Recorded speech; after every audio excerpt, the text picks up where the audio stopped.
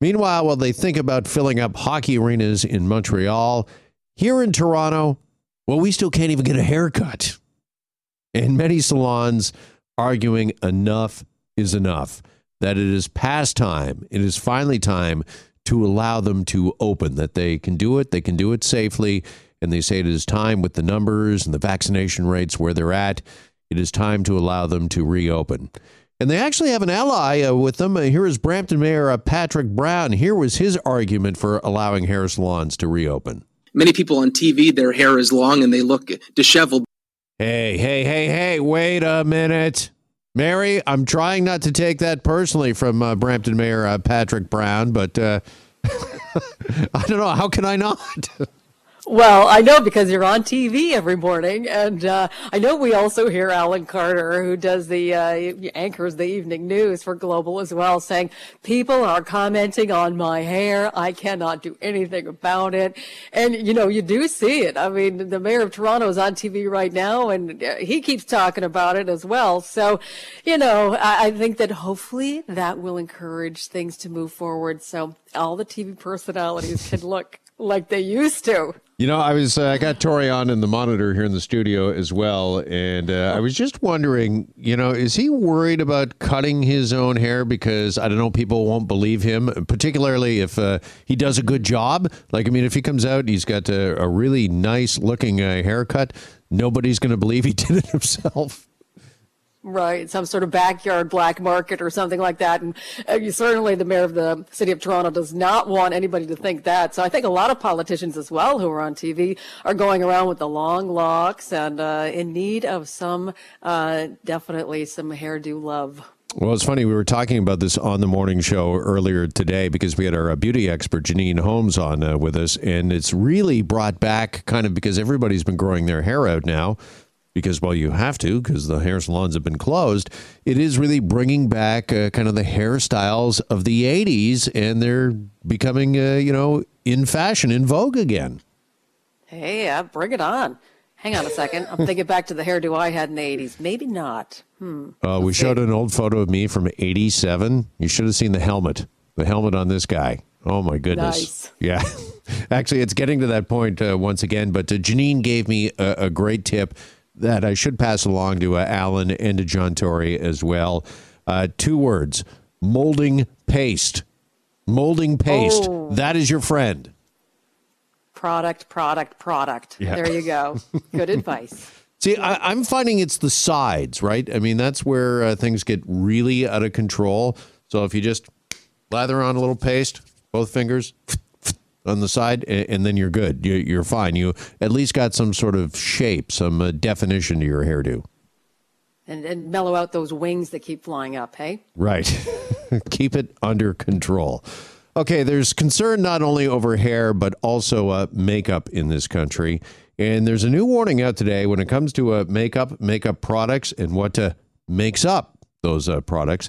And joining us for more on this is David Andrews. He's a senior scientist with the Environmental Working Group, and he joins us now here on Global News Radio 640 Toronto.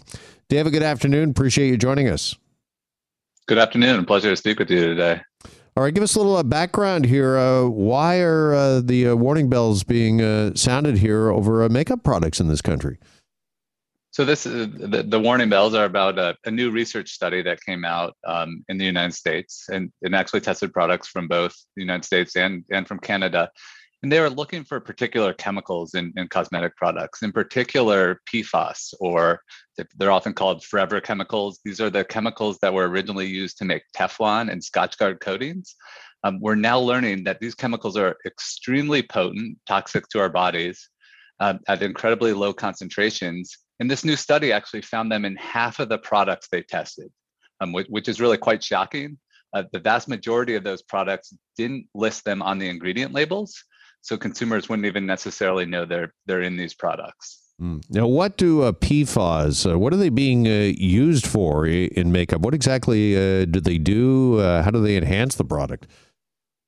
That's a great question. And the authors speculate that their presence in many of these products is for adding waterproof or making them last longer. They've been also, some companies advertise their use to make products feel better on the skin or smooth the skin. So there's a few different functions that these ingredients may be playing in products, but ultimately these are really chemicals that should not be in our cosmetics at all. As you mentioned, they're toxins. They're toxic. What is the danger when it comes to PFAS?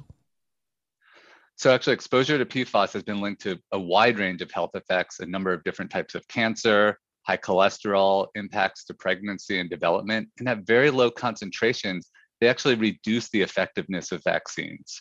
And I know no one wants that right now. No, 100%, not at all. So how did these end up in our makeup? And why is there, as you mentioned earlier, it's not listed on the ingredients? I mean, why is there not a warning or at the very least a list of ingredients that you would see that? Yeah, that's a great question. I mean, there are a few products that do list this on the ingredient label. We think those should stop being sold as soon as possible. We don't think these are ingredients that deserve a place in the product. For the rest of these cosmetics, it's unclear where these contaminants are coming from, whether they're intentionally added and just not labeled, or if they maybe contaminants that are in the manufacturing process, maybe the storage containers. These chemicals are really widely used in society in many consumer products, and it is possible that contamination is ending up in the final product, but it really highlights that these companies need to be doing much more to ensure that these chemicals aren't in their products. This is not something people should be applying to their lips, their eyes, or their skin. Well, I was going to say, this has got serious health consequences or possible health consequences, because when you think about makeup, it's something that, you're right, you put on your skin, it goes into your pores, and it's something you wear for hours at a time, day after day after day. It's fairly serious. And not only that, when people cleanse or they take that makeup off, I mean, that makeup and those PFAS, they go into the water system, no? Yeah, that's correct. I mean, this is just really an unnecessary exposure. We already know that people are overexposed to these chemicals based on health effects we see in the general population. And that's because these chemicals already contaminate drinking water, the food supply to a certain extent. And this is just completely unnecessary. So what is the recommendation here? Do any and all makeup products that contain these PFAS, is it your recommendation that they be taken off store shelves immediately?